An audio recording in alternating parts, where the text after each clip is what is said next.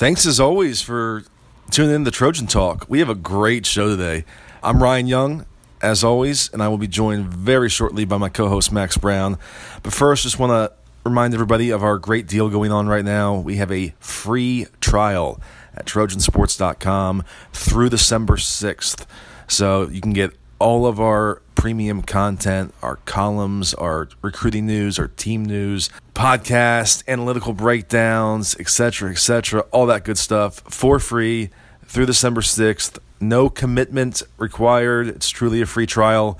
We want to get you in the door. We want you to see what we're doing because we think once you do, you're going to like it. But there is no commitment. Just give us a try.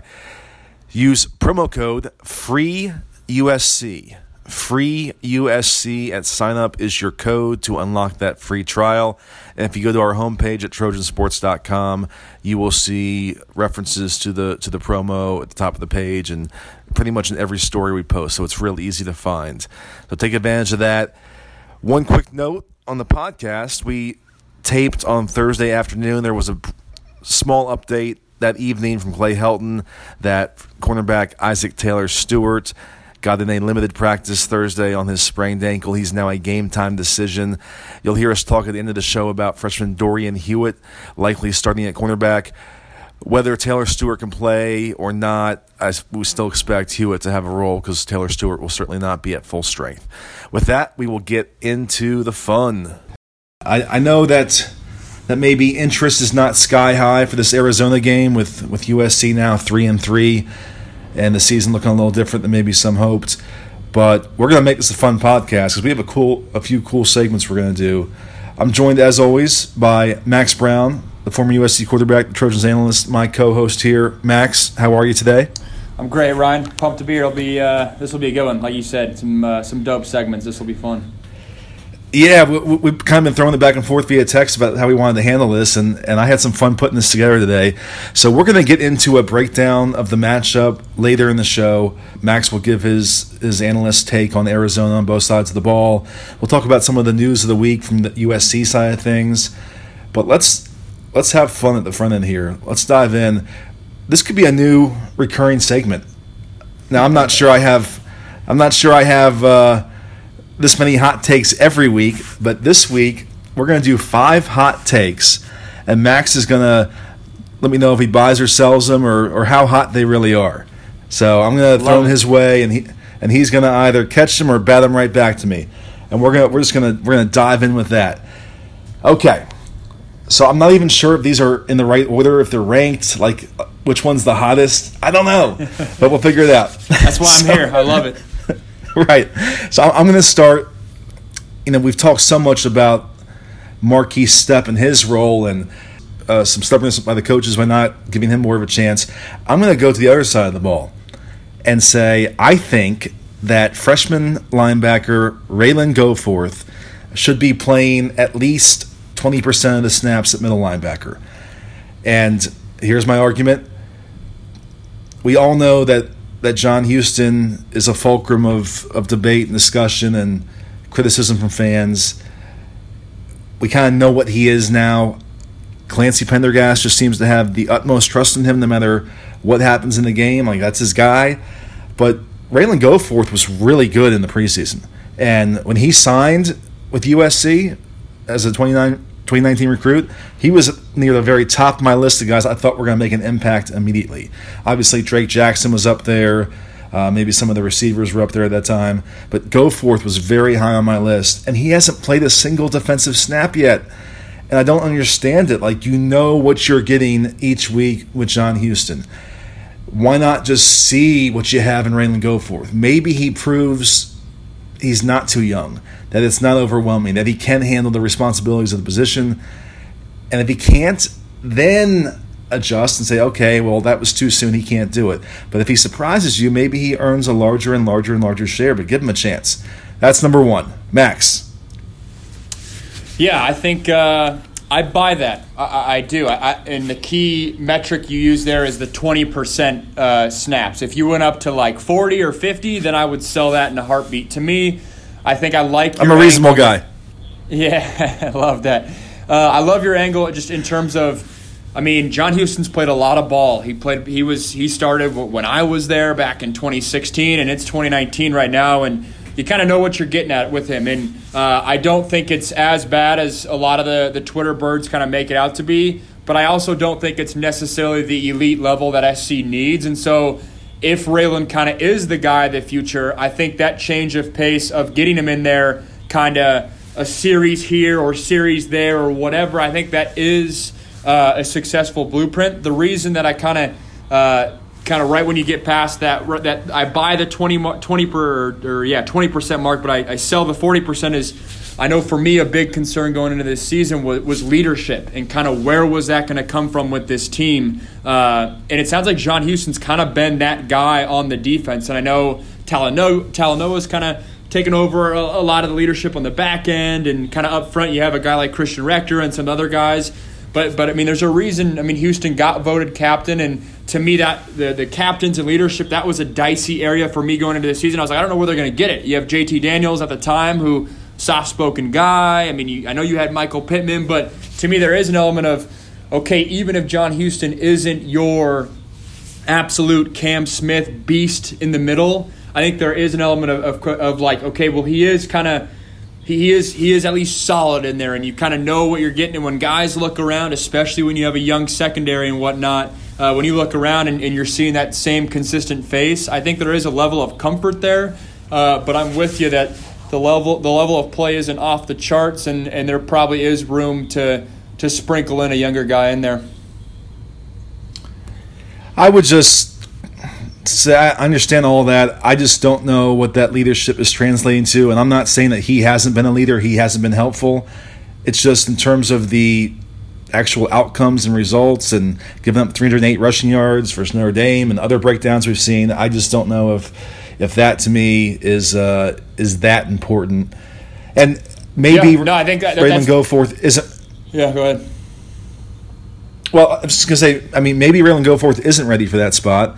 But I don't think you can ever truly know that from the practice field. I mean, they may see things that they're not totally comfortable or confident in yet, but I still think you got to see it in the game. Like, I go back to last year, they plugged EA in there when Cam Smith got hurt at middle linebacker, and it was kind of up and down, but his first two games were really good because his instincts just took over and he made plays. He was just a playmaker. Now, eventually, he had some breakdowns where he was out of position, he was in the wrong spot, and that hurt them. So I get there's a balance there, but I just want to see it to have something to compare to rather than just saying, okay, this is the best we can do for every snap of every game. Yeah, and the whole see it element, like I'll never win that argument with the leadership aspect, because the reality is you can't necessarily see a tangible result with leadership. I just know kind of being in that locker room, being in locker rooms before, and it's like I said, it's never going to show up in a stat sheet, but it matters. I think I always kind of point back to that 2016 season when we started off slow and finished strong. Obviously, had a tough start there as a team, but I think leadership has kind of stuck that team together, and it's a comment here, a comment there, but I'm with you. Stat-wise or tackle-wise, I don't think you'll ever see it, and maybe there's an argument to be said about, hey, making a switch, even if it isn't a John Houston issue, making a switch just kind of changes things up and, I don't know, allows for kind of a new spark, I guess, in there. But, I kind of net out at the – I'm with you. Let's sprinkle in Raylan in there a little bit. But in terms of going as far as benching John Houston, which I get tweets and comments and questions in the postgame radio show about that, I'm not all in on that front. Yeah, I'm not there with you either because, again, like Goforth is an unknown. I just want to see something from him. I want to learn about him. I want to see him in action and see if maybe he can do it. But, yeah, it's definitely not to the point of you can make a wholesale swap out there.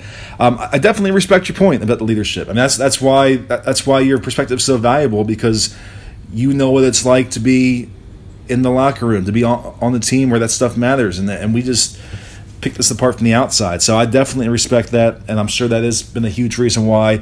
Now, this week is interesting because it seems highly unlikely that EA plays. He has a sprained ankle. He has not practiced at least through Wednesday, as we're taping this podcast Thursday afternoon. And the succession plan there would be for Kanai Mauga to fill EA's spot. But Kenai has not played a ton this season. He's right around 65 snaps all season, and he's consistently been one of the lowest graded players by PFF College. Now, again, when they're grading small sample sizes, I don't know how accurate it always is.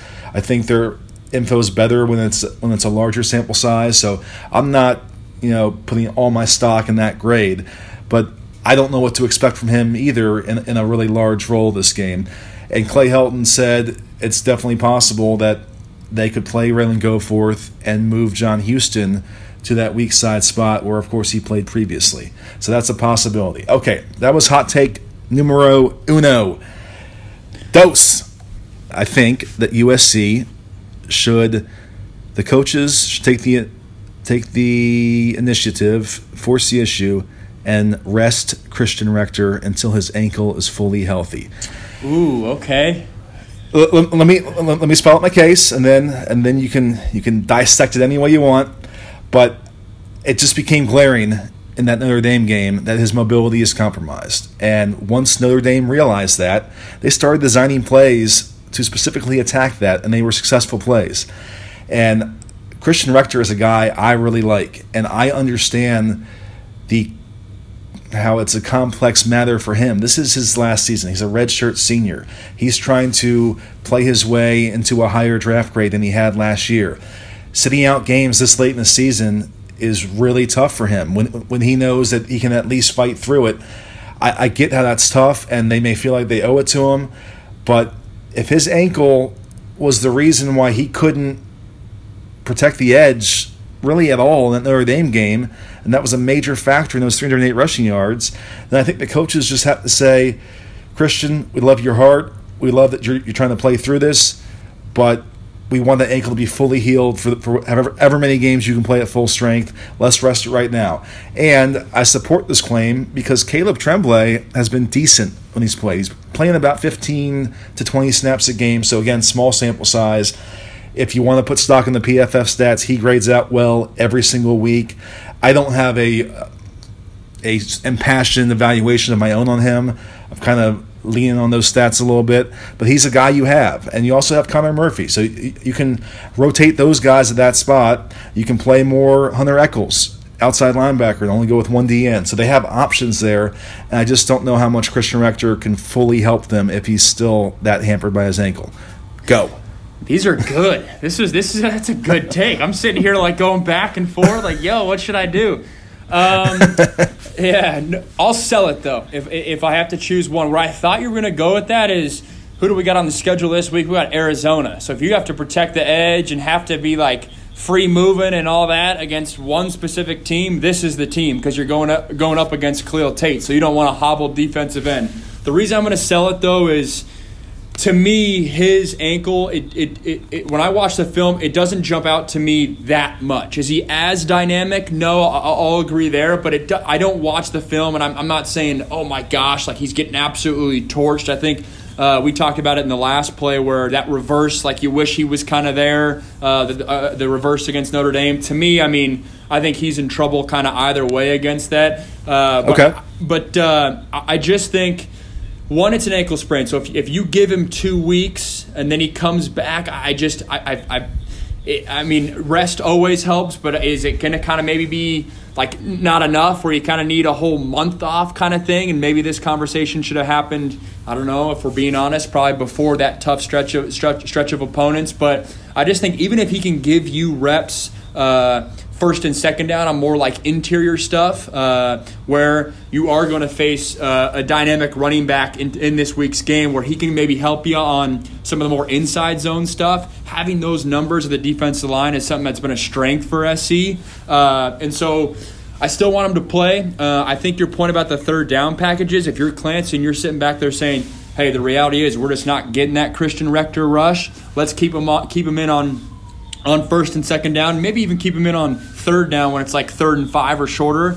But if it creeps into 3rd and 6, is there a package where you do go more of a Hunter Echols on a permanent scope, just because that third down is going to be the area where the edge is really going to be tested? So I still think he gives you valuable reps. It isn't as noticeable for me. I remember in like 2015 when Leonard Williams has had his ankle deal, and it was like clear as day. I was on film, and it felt like he was just kind of dragging through the games, Leonard Williams dragging through the games was still making an impact, but it wasn't nearly the dominance that we were used to seeing. To me, it's not to that level, so I still play him, but I think your point's fair in terms of, hey, is there a third down package that you might need to change up? Very, very reasoned and logical response. I'm going to compromise with you on that one and say you may be right.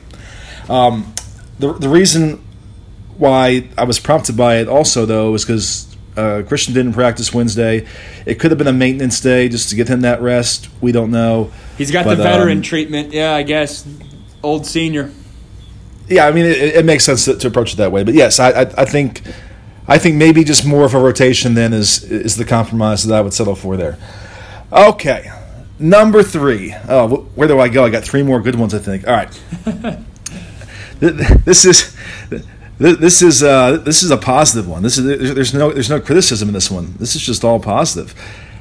I think, and so maybe it's not a hot take. We'll see. I think that defensive backs coach Greg Burns has proven to be the best offseason acquisition on this USC staff, and that if Clay Helton is let go after this season or at some point, and a new coach comes in, Burns should be at the top of the list for the new coach to consider retaining on staff.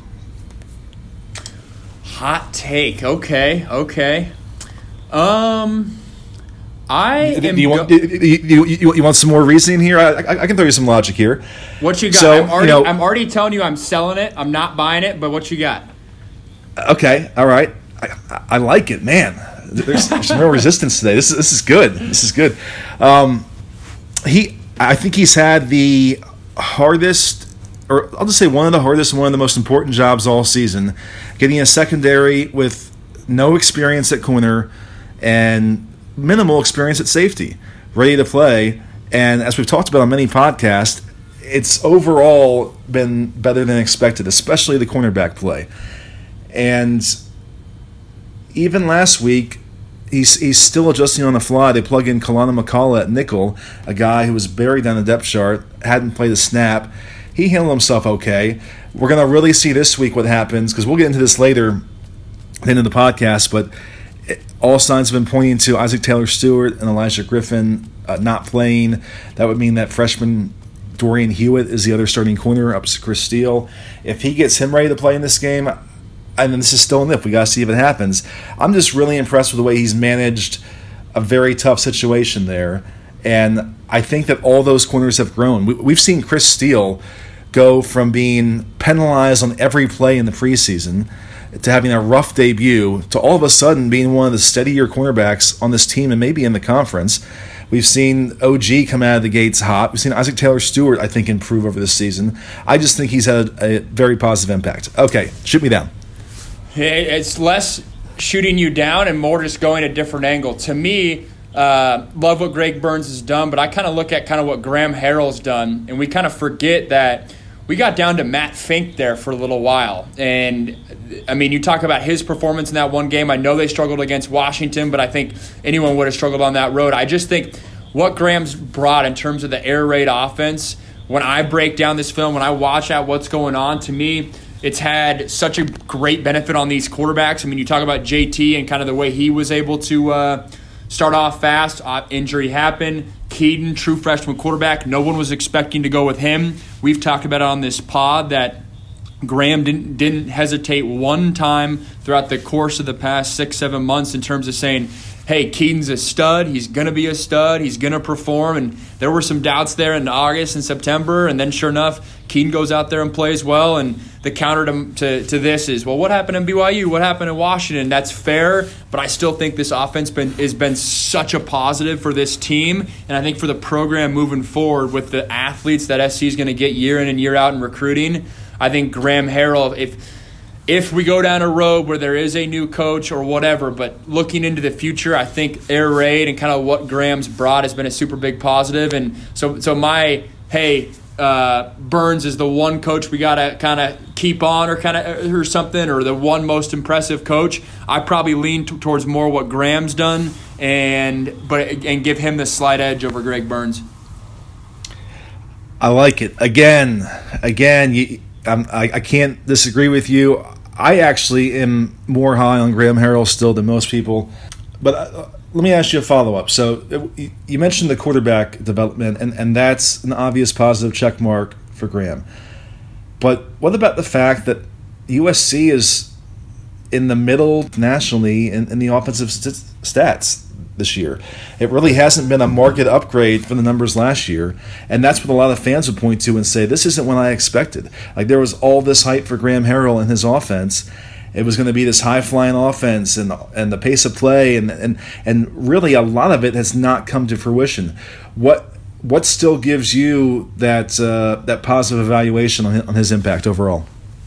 Yeah, I think for me it kind of gets more into looking forward into the future. I just think this offense, it's more than just kind of what we've seen the past 6 weeks. It's more kind of, all right, looking ahead in terms of how this offense works with the program moving forward. I mean, when we started this subject, it was kind of phrased as, hey, if we go a different route, kind of what's been the most impressive, what would you kind of keep in all that? And so I've been impressed there, but I also think, I mean, you talk about we have played Utah, Washington, Notre Dame, 3 tough teams at the time. I mean, Stanford looks a little bit better, Fresno State. We have, in terms of overall offensive numbers, we haven't had the cupcakes that maybe the national schedule has, but I still have my hesitancies. I also think it's probably still a learning element in terms of how to blend this scheme with SC skill, I guess you could say, where you have the ability to run the ball. A lot of times air raids don't have the ability to run the ball, so you don't have that option at your forte. But still have concerns on kind of offensive line and kind of dominating guys up there. But I think overall, I just from the quarterback lens, I see how these guys are seeing the pass progressions and the pass plays, and maybe it's just the QB and me kind of wishing I had that offense because I think he makes it simple, but. In terms of coaches, I feel like they're Burns and Harrell, 2 solid guys, can't go wrong.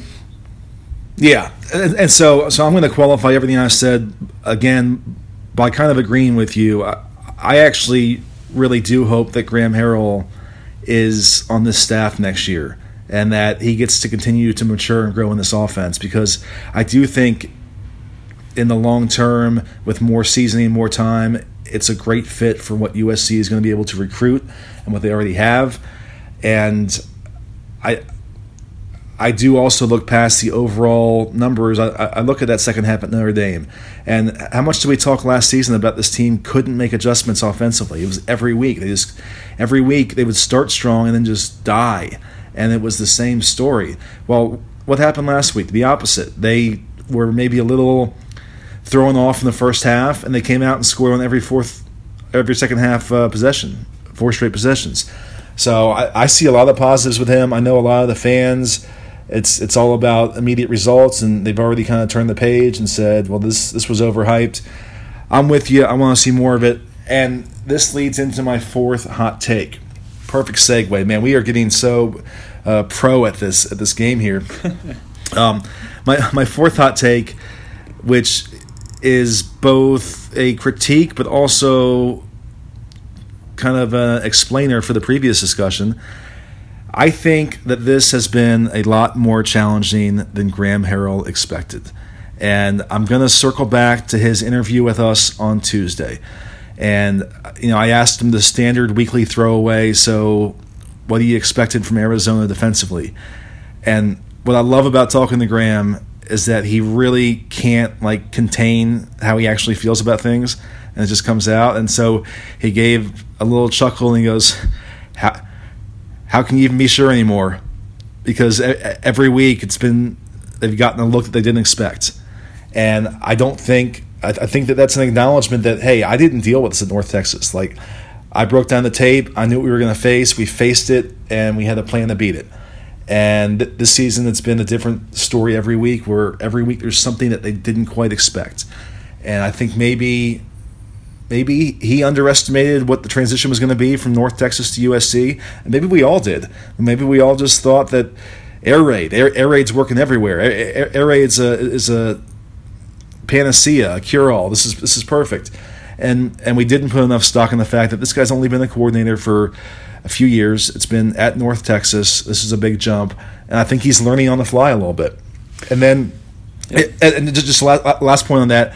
On the same note, we also had a great discussion this week about pace of play and why has the pace not been there, or why has it not been 80, 90 plays a game like we thought. And he had some interesting answers, but mostly he kind of gave the sense of, yeah, I expected it was going to be that, and it hasn't been that. He goes, back at North Texas, he was asked about the receiver rotation, which we talked a lot about, how it hasn't existed. And he said, well, we haven't had the amount of plays I expected. Like last year, we were getting like 20 more plays a game, and so we needed those guys, and that's kind of what I was basing it off of. And so I think there's been a lot of things that have surprised him this year. He's a sharp guy. He's a smart guy. I think he's learning in real time and making progress.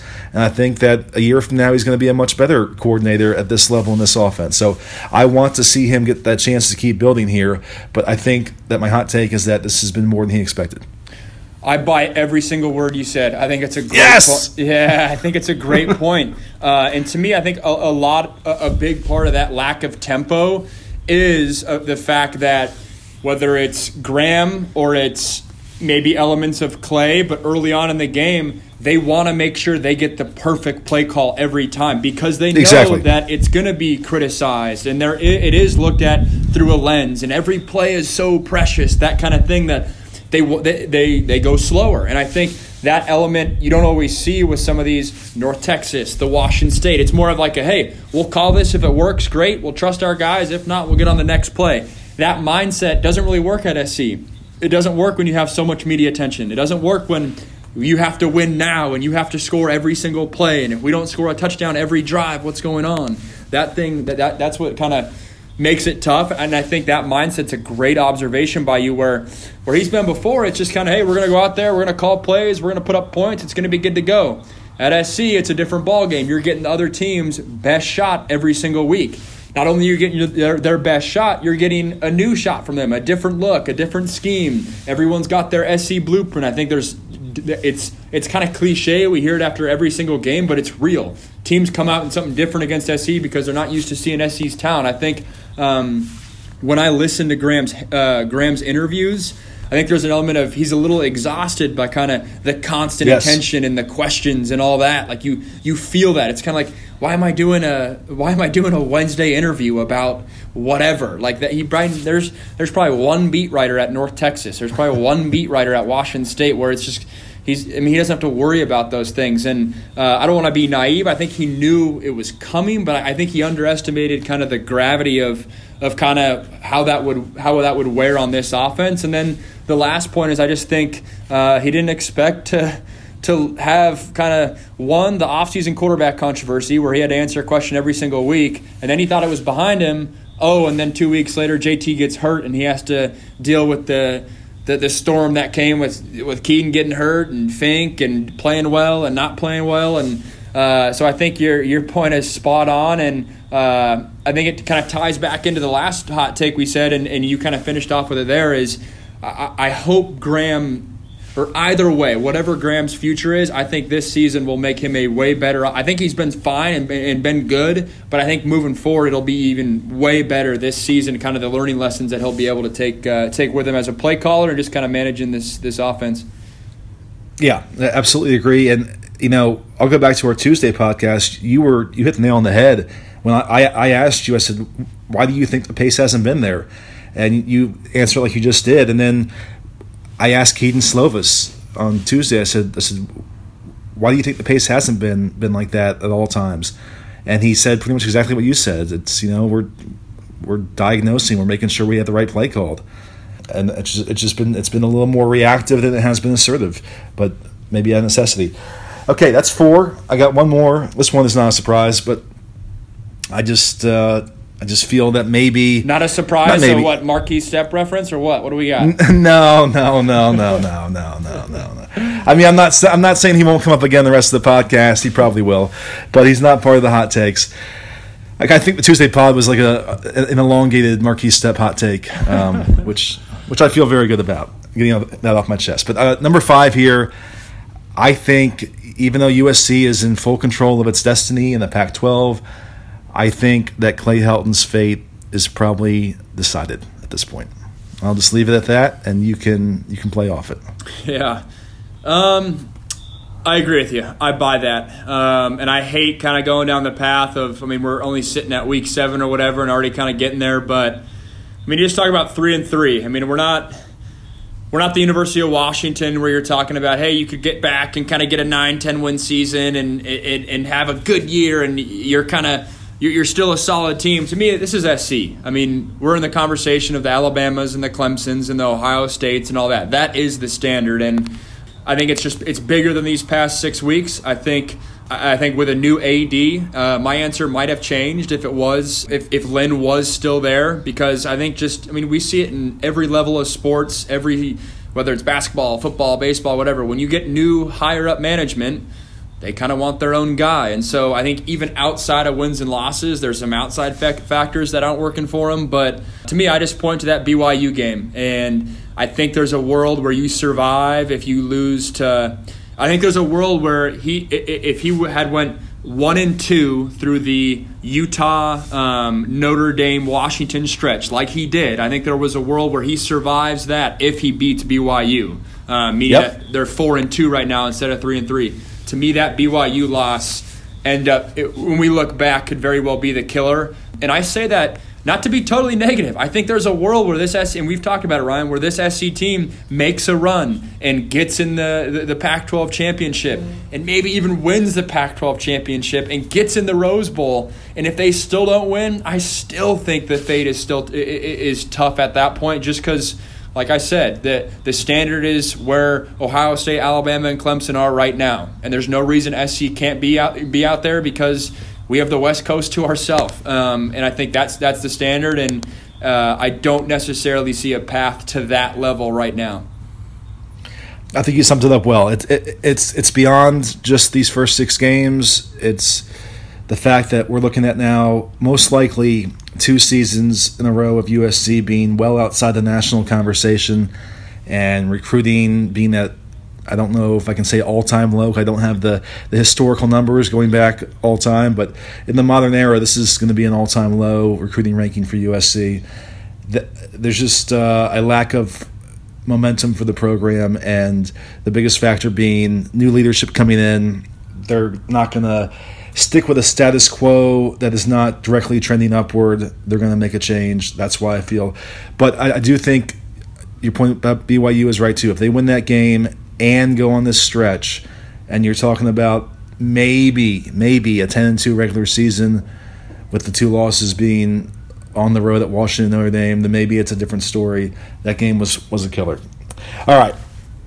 We're going to turn the page, and we're going to evaluate the rest of the schedule and USC's chances for a Pac-12 run. Okay, so we're going to do another fun segment here where we're going to break down each of the 6 remaining games, and we're going to rank them in terms of the toughest challenges remaining for USC, and we're going to give our expected win percentage for the Trojans for each game. And now Max and I have not compared lists yet, so we're just doing this in real time. I have my list, he has his list, and we'll just flow from there. Max, why don't you start? Give me your ranking of these final 6 games. Yeah. You want all 6 or one? I go 1, you go 1, like our number 1. Yeah, we can do it that way. Yeah. Cool. Tit for tat. All right. Let's do it. Tit for tat. There we go.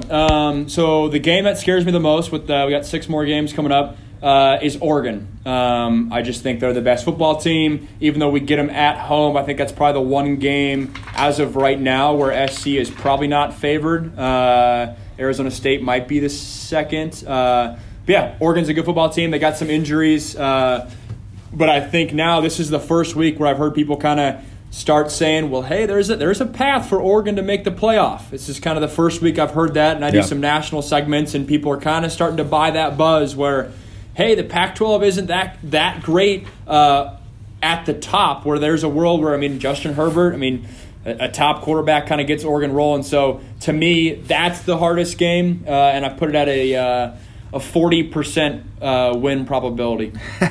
I think there's a very real possibility we have the same list here, but we'll find out.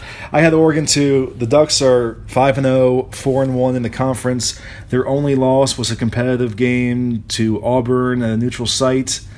In week 1, they've won 4 straight since then. Haven't truly been tested since then. Most impressive, their last 4 games, they've held opponents to under 10 points. Their scoring average for the season allowed, they're giving up 8.7 points a game, which is 3rd nationally. They're 8th in total defense, 267.7 yards per game. Those are hard numbers to not be real. Like, national stats can be skewed greatly by one game or another game, but when you're that low in both those categories, that means you're playing really, truly good defense. And at the same time, they have a top 30 offense, 36 points a game, 461 yards a game. You mentioned Justin Herbert. Obviously, everyone talks about him as a top potential draft pick. He's averaging 267 passing yards a game. But the most impressive stat is 17 touchdowns, 1 interception. Now, they lose their tight end and top receiver, Jacob Breeland, for the season. But still, this is a really, really good team. I've had my doubts about Mario Cristobal as a X's and O's coach. He's a bona fide recruiter. Everyone's known that for years. Wherever he's been a top recruiter. He's obviously brought in a ton of talent there, but it's starting to manifest on the field. And so I also put USC at a 40% win percentage for that game. Love it. I think we're going to disagree from the rest of the way on. Oh, okay. So we should be good. Okay. We'll see. Okay, we'll good. See. Yeah. No, go. I'm going to jump to number 2. You good? Yeah. All right, we go. Number 2, I got the Cal Bears. Off the top rope. Didn't see that coming. I love it. I got the Cal Bears here, and my why is kind of here's my why, and I have a feeling you probably have Arizona State at number 2. I could be wrong, but to me, I just think Arizona State, and we'll get there, but I think that's just a game USC is going to really get up for, and to me, a lot of this is going to be. That's a huge factor, right, is which games can SC get up for because they're going to get everyone's best shot. And to me, I think Cal is a game that these guys could sleep on a little bit. It's going to be on the road. For Cal, it's going to be their Super Bowl, right? All those guys on that team probably did not get USC offers and their buddies did kind of thing. This is a defense that is legit. You talk about corners that are fantastic, a secondary that's fantastic. That's what you need when you got to come up against SC. Their defensive line is very good. They have the best defensive player interior in this conference. So I think that could maybe give this USC offensive line some issues. And they're a team that's played well against big teams. Justin Wilcox formerly coached at SC, so you better believe these guys are going to get up. I have huge concerns about their quarterback. Don't get me wrong, but we play Cal in a month, so that's a month longer that Bo Baldwin, who's a fantastic offensive coordinator, can kind of figure out, all right, what do I got at this quarterback position? I think it's going to be low scoring that game, but I just think the tide could maybe turn where that's a game that you sleep on a little bit as an SC player, and it's going to be Cal Super Bowl. Wow, he definitely caught me off guard with that one. I have Cal 5th on my list. Oh, there we go. Yep, and I see where you're coming from. I see it, and obviously it played out last year. USC lost that game, and that's the game of all the games that you point to as the one that they kept them out of a bowl game because they were in control, and then Toa Lobendon had the high snap that led to just the whole game changing on a pivot early in the second half there. And so, you can't be overconfident because they did lose to them last year. I just don't think that any team with an offense that restricted, I think that's a good diplomatic way of saying it. It's a good word. Is going to be able to beat USC. Cal ranks 116th in scoring, 113th in total offense, averaging 20.3 points a game. And you mentioned the quarterback deal. I don't know how long Chase Garbers is out for. Even with him, he's not an overly dynamic player in my eyes. Devin Monster's come in. He's completing less than half of his passes, which is hard to do in 2019. It's really hard to have a 47% completion rate. So I just don't know that no matter how good they play defensively, that they're going to be able to stop USC enough where they can keep pace. So give me your win percentage for that game. I got 70%, 7-0. Okay, I have 80%. So we're not too far off in that regard. All right, so I'll go to my number 2, and you can tell me where you have them. I have Arizona State in number 2, which you predicted. It's a road game. Obviously, they lost to them last year. I guess this should be called the Jack Sears Memorial Classic, because that was his game last year, and it's still being talked about a year later for some reason. Anyways, I am starting to buy Arizona State. They are 5-1, 2-1 in the conference, and their only loss was a bit concerning. They lost to Colorado, 34-31 to Colorado. But I like Jaden Daniels at quarterback. He's been great. He's dynamic with both his arm and his legs. Obviously, I like Eno Benjamin. I guess, I still like USC in this game because I just know that Herm Edwards is a conservative coach. Their overall offense is not overwhelming. They're 92nd nationally in scoring. I think it's going to be a close game, and I definitely give USC a big chance to win that, or a chance to win that. I have it at 50%. All right, I got Arizona State 4th on my list. Okay. Actually, I don't have them at 3rd. Yeah. I got a 75% win percentage in this game, and to me, it gets back to kind of what I touched on before. A lot of this, when you get down to kind of after Oregon, it's all right, where's SC going to be mentally with these games? Arizona State, it's coming up. They're getting a ton of headlines, this Arizona State team's is. So going into that game, I know the SC locker room, they're going to be geared up. They're going to be, hey, screw these guys. Like, on the road, Arizona State, it's probably going to be a night game, which is a elite environment, one of my favorite places to play. I think I point to little factors. I think Jack Jones, former teammate of mine, former teammate of Michael Pittman, of Tyler Vaughn's, he's Arizona State's go-to corner. You better believe this receiving core is going to be locked in that week of practice. So I don't think there's going to be any sort of like dud games or rustiness. I think there's something to be said about I think playing on the road at Arizona State, SC kind of gets up for. And then I think matchup-wise, defensively, I think this is a really favorable matchup for the USC defense. I think Jaden Daniels is dynamic, but I do not think this offense is that dynamic. And what I mean by that is I think like Arizona's offense is more dynamic. They do more stuff, I think, is it the most simple way I can put it. So I can see this SC defensive line going up against a pretty poor or weak or at least suspect offensive line at Arizona State. That concerns me a little bit. I also think when you get into these coming months, that game's probably going to be a dry game in terms of the weather, which is crucial with the air raid, versus that's not always the case with some of these other games we're talking about. But that's kind of where I net out. I just think mentally I envision this game that being one that SC gets up for, and Arizona State I have as a 75% win percentage. Okay. And after we finish this list, I'll review both of our lists just to bring it all back full circle and let you compare. But let's go to number 3 on your list. I'm curious if we have the same number 3. Number 3, I got the Arizona Wildcats. Okay. I got this week's game. I just think we're going to see the best of Khalil Tate. I really think so. I mean, we've talked about it's when teams play SC, it's their Super Bowl. This is Khalil Tate's Super Bowl. I mean, his hometown team. I think we're just going to get the best version of him. When I watch the film, I'm not impressed by Arizona's offense, by Arizona's defense, but I am impressed by their offense. I think they do some things that they do a lot of things. They're one of the best third down teams in the country, which we saw kind of last week was a key metric. I also think there's an element of SC's in choppy waters right now in terms of being at 3-3.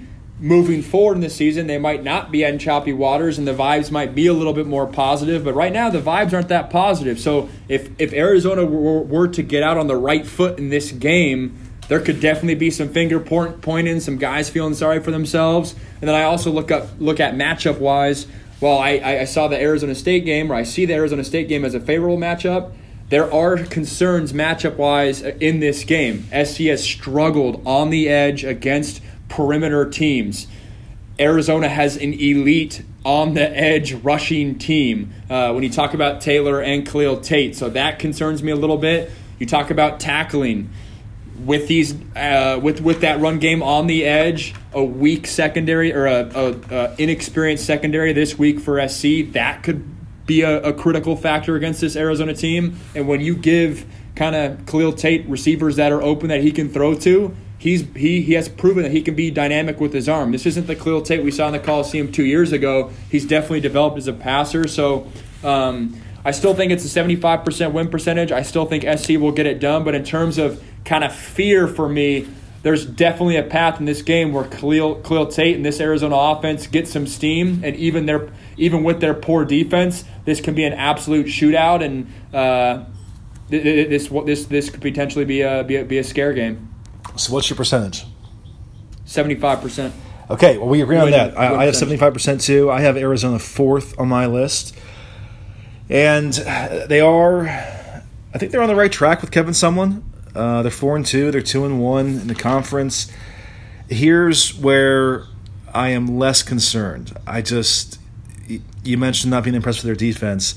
Their defense is pretty bad. They're giving up 473.2 yards a game. Now they're averaging 509.3, so the offense has been there, but they have been torched by some teams. Hawaii went for 595 against them, 436 through the air. UCLA went for 445, Colorado 496, Washington 450. I like USC in any matchup where I think the offense is not going to be totally thrown off kilter. And I expect this week for the offense to look closer to its expected potential against them. Now, I definitely buy the Khalil Tate fear factor because any quarterback who is mobile, but especially one as mobile as he is a major concern for this USC defense. And you mentioned it. He has been somewhat improved as a passer. He's had 2 big games this year. He had 361 yards at Hawaii and 404 at Colorado. So he has aired it out in certain opportunities. I just overall come back to it's a home game. It's a must-win game for USC. And I don't think Arizona's defense is going to be able to do enough to overcome all that. I had it 4th on my list. And like I said, I also had it 75%. Okay, so let's jump to my number 3, since we've got your top 4 now. My number 3 is Colorado. And it's definitely skewed by the fact that it's a road game. I don't think this is a great Colorado team. Again, another team really struggling defensively, which is a bit of a surprise because they hired Mel Tucker, the former Georgia defensive coordinator. You would have thought that would be the area, side of the ball, where they would have shown some immediate improvement. They're averaging 480 yards a game. They're giving up 307 through the air per game. So another conducive matchup for the USC offense. But we've just seen for too long now that this Trojans team is not the same on the road. It just finds ways to come undone. The Oregon State game last year is their only road win in however long. It seems like forever. And I just can never feel overly confident when they're on the road. And I can't put my finger on why that is. You know, we've had this discussion before. I don't have a definitive reason why, but it just seems to be a trend. So I have Colorado 3rd toughest remaining game, but a 70% win percentage. Yep, and I have Colorado at 5, 80% win percentage. I don't disagree with anything you said. I just think, I'll go at it differently. I think for me, the fact that this is going to be on a Friday night, and this is, as you guys can probably tell, this is like the player coming out in me when I break down this, but it's going to be a Friday night in front of the entire country. I think this is a game that SC will get up for. I don't worry about that. Even if it is before Oregon, I think they're going to get up for this guy. I've never really been on the Steven Montez train, even when he had a lot of hype. The peak of his hype was probably beginning of last season, but even since then, he's a very streaky quarterback, which I'm not necessarily a fan of. And Laviska Shenault, he's banged up. I don't know the injury report on him right now, but I know that's a big concern, and he's probably the best offensive player in this country in terms of projecting to the next level. And if he's banged up and maybe not playing or not to full strength, I think that greatly limits the offense. So to me, I think those two factors kind of stick out to me, and that's why it's at the bottom. I think SC gets it done this game, and I got 80% win percentage on the road in Boulder. Yeah, Montez, 10 touchdowns, 6 picks this year. Chenault's not been the same player he was last year, averaging less than 60 yards a game receiving, only 2 scores. So I definitely totally see why that could be near the bottom of the list. It's purely about that being a road game that scares me. Okay, so that leaves for both of us UCLA, number 6. What's your win percentage for USC against the Bruins? The Bruins, yeah. I mean, a couple things stick out. This is just not a very good football team. UCLA is not a good football team. It's going to be at pretty much all positions. SC is going to have the advantage, which is not the case necessarily every single year. I think that sticks out. I think, too, the fact that it was a bad loss for SC last year. I think there's going to be a lot of guys, no matter how this thing plays out, and Ryan and I can kind of debate how it's going to play out the next 5 weeks, but that's 6 weeks. You better believe those seniors are going to want to go out on the right way, no matter where we're at that point. So I think guys are going to get up for that game. And UCLA is just not a very good football team, and I think they're going to beat them. And I think it's going to be it is going to be a home game in the Coliseum, which I think is advantageous. And so I think I got a 95% win percentage. UCLA. The reason it's not 99 is I think SC as a program could be in very delicate waters at that point, just in terms of kind of where they're at as a program in terms of leadership. So that's kind of why I backtracked just 4 percentage points to 95%. Yeah, I'm at 90 just because that's as high as I can go with this team any week, just because I just have my concerns that things can always go awry. And they did lose this game last year, but that to me is the reason why I think they're going to win. They're going to be fully motivated for it. Whatever happens the rest of the way, I agree with you. I don't see them tripping in that game.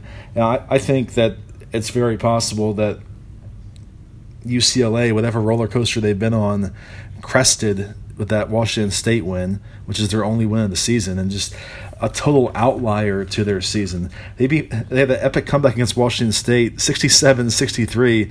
They've been a pretty bad offensive team otherwise. I mean, they've been held under 20 points in 4 of their 6 games.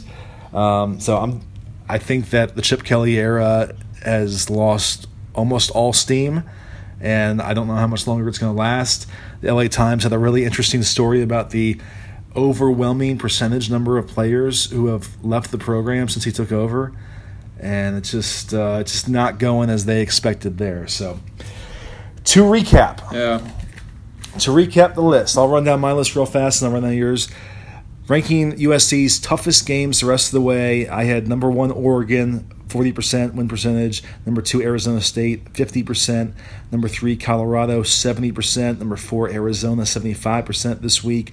Number 5 Cal, 80%. And then UCLA, 90%. Max had number 1 Oregon, 40%. Number 2 Cal, 70% chance to win.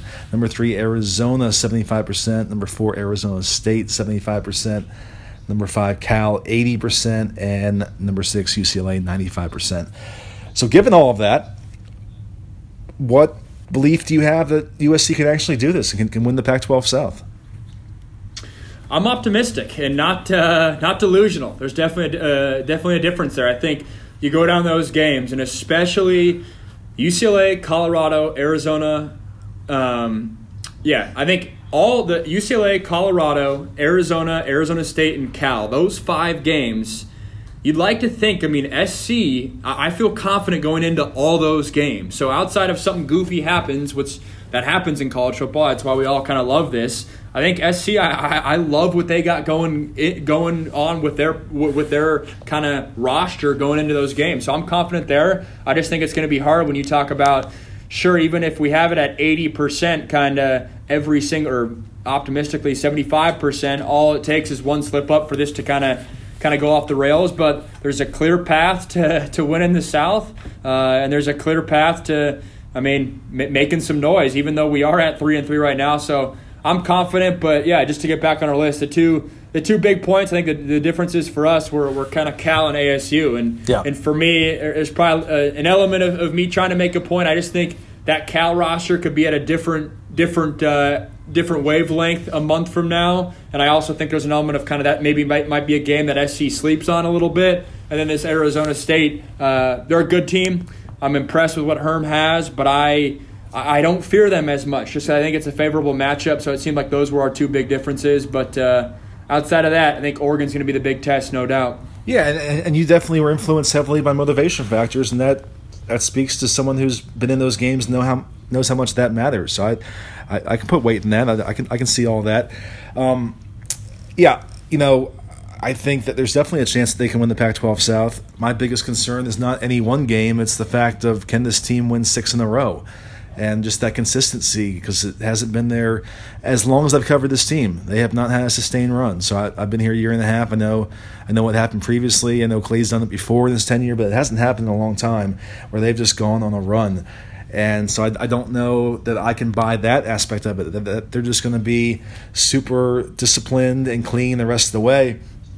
And I'm not sure how much they can afford a second loss in the conference. So right now, the Pac-12 South standings, Arizona State, Utah, USC, and Arizona are all 2-1. Arizona State has Oregon left. Utah has Washington. Arizona has Stanford, Oregon, and Utah. So I'm less concerned about them. I think it's really a 3-team race between Arizona State, Utah, and USC. Obviously, USC has the tiebreaker over the Utes, having beaten them head-to-head. I think if they were to lose that Arizona State game, I don't know if there's a path to recover, because they would not only not have the tiebreaker, but they'd be a game down, presumably, or depending on how things play out. I guess it could be different. But I just don't know if they can lose that game and survive. So that's my biggest fear. Yeah, and sitting here kind of thinking through your points you just made, there is a world too where I mean, I don't know I forget how you framed the question, but there is a world where they win the South with 2 losses. I mean, you talk about if SC has a hiccup in the coming games and Utah has a hiccup in the coming games, assuming that hiccup for SC is not Arizona State, or right. I guess to me, I kind of look at it as, I don't really take Arizona that seriously at this point. I know statistically or like record-wise they are there, but if it's a 3-horse race between Utah, Arizona State, and SC, as long as SC's hiccup isn't Arizona State, yes, and Utah also has a hiccup, there's a world where they win the South and they're in the Pac-12 championship even with 2 losses. So if that was the qualifier and that was the question, that's a whole different animal. But in terms of kind of winning out, that's a different story. But the whole 2-loss dynamic, we've seen it before in the South with it kind of being an ugly year. It's not the craziest of things to expect that again. No, they could lose this game, and I think Arizona would still lose to Oregon and Utah and have 3 losses at that point, and that tiebreaker is moot. It's very possible that Arizona State loses at Oregon and Utah loses at Washington, and if USC just wins that Arizona State game and the rest of them, then yeah, that's their path as a 2-loss team. So if there's any droppable game, this is one of them. But we'll see. It'll be interesting. Hopefully they make the season interesting the rest of the way, and it's not just kind of a whatever you want to call it. A slog. It's kind of a dud year. Yeah. Yeah. Okay, so we haven't talked a ton about this matchup. We did a little bit when we brought up Arizona, but let's get into it. We always love to get Max's analysis on the opponent each week as he sees things from the perspective of a quarterback, a former player, and an analyst. So let's start with Arizona's offense. You hit on some key points, but give us the full rundown of what you see in this matchup for USC's defense versus Arizona's offense. Yeah, I love Arizona's running game. I mean, you talk about Khalil Tate and J.J. Taylor. If you've been following college football, both those guys are big names. Obviously, Khalil Tate's a big national name, but even J.J. Taylor, he's done really well for himself in this conference. They have 2 guys behind him, Gary Brightwell and Bam Smith. They did not play in the UW game, if you kind of were tuning into that, but they've had success there. No one receiver sticks out to me. I believe they have kind of 4 or 5 guys they throw to, and they all have pretty comparable numbers. So in terms of scheme-wise that way, nothing jumps out at me. But I remember when I was there early on in Khalil Tate's career, he definitely felt like a running back first who had the ability to throw. Well, now in 2019, like Khalil Tate, he'll sit in the pocket and he'll pick you apart. I don't think he's a dynamic passer, but if it's there and he's got protection, he'll pick you apart. And he had definitely glimpses of that in the Washington game. I think the one area that sticks out to me is I mean, USC's edge rushers, and I know we talked about Christian Rector and him maybe being banged up, but Arizona's offensive line is not good, especially at the tackle position. If I'm Drake Jackson or I'm Christian Rector or whoever's at the defensive end spot, we talked about Connor Murphy and Caleb Tremblay, I'm licking my chops. This is the game where you get sacks, and I think one thing Washington did do well is they clogged up the lanes interior-wise and even on the edge to not let Khalil Tate get outside, which I know if people are listening to this podcast, you know that's something that SC has struggled with, so that's going to be a big factor. But matchup-wise, I just think it's a little scary with the outside run game and how they're able to attack you with those two runners and kind of all the things Khalil Tate can do with his legs and with his arm nowadays. But I think, it's an offense that's good, and even though SC's secondary is banged up, I still think this is an opportunity for SC's defensive line to really get after this offense. All right, very good, very good. Let's flip it around. What is the challenge, if any, that USC's offense is going to face against the Wildcats defense? Yeah, I was waiting for that. Challenge? Not so sure. This defense is not very good, Ryan. We're talking 119th nationally. The one thing I will say is I know kind of we talked about they got beat up on by Texas Tech and Hawaii, which are not good football teams, but historically they're very good offenses. So I will say that. Putting up stats, those are teams that have a tendency to put up big numbers. But the one thing I'll give this defense is I like their team speed, which is not what you always see. I do see them kind of flying around and trying to make plays, and I do see some athleticism kind of in the secondary, and I don't see there's been some defensive lines in the past at Arizona that they're really patching it together, man. They do not necessarily have the best of guys. I remember when I was there, I think they had like a walk-on start at D-tackle like the whole year for them. I don't see that, but I do see teams putting up numbers. I do see corners on the outside that are playing really soft, and if they're playing soft against other teams, you better believe they're going to be playing soft against this SC receiving core. But I think they're bad statistically, don't get me wrong, but they do some things, and I think there's a world where if they get some momentum, they can get some things going their way. They do a lot defensively. They do some cover two, they do some two-man, they do some man, they cover three, so they bring it all to the park. I think we touched on it earlier. I think Graham Harrell's kind of mindset of everyone has their own SC blueprint. I'm sure we'll see an element of that with Arizona, but it's a bad defense. I'm not going to sugarcoat it, but they do have at least a little bit there where it's not like they're totally outmatched. And their two best players is Tony Fields out there at safety, and then Colin Schooler, the middle linebacker. Schooler, I believe, was a preseason Pac-12 first-team candidate. He hasn't put up the stats he's put up last year, and Tony Fields has been there for a very long time. If I'm not mistaken, he was there when I was there, so he's played a lot of ball. But defensively, this is a group that SC's really got to get after. Do you think they attack more through the air or on the ground this week?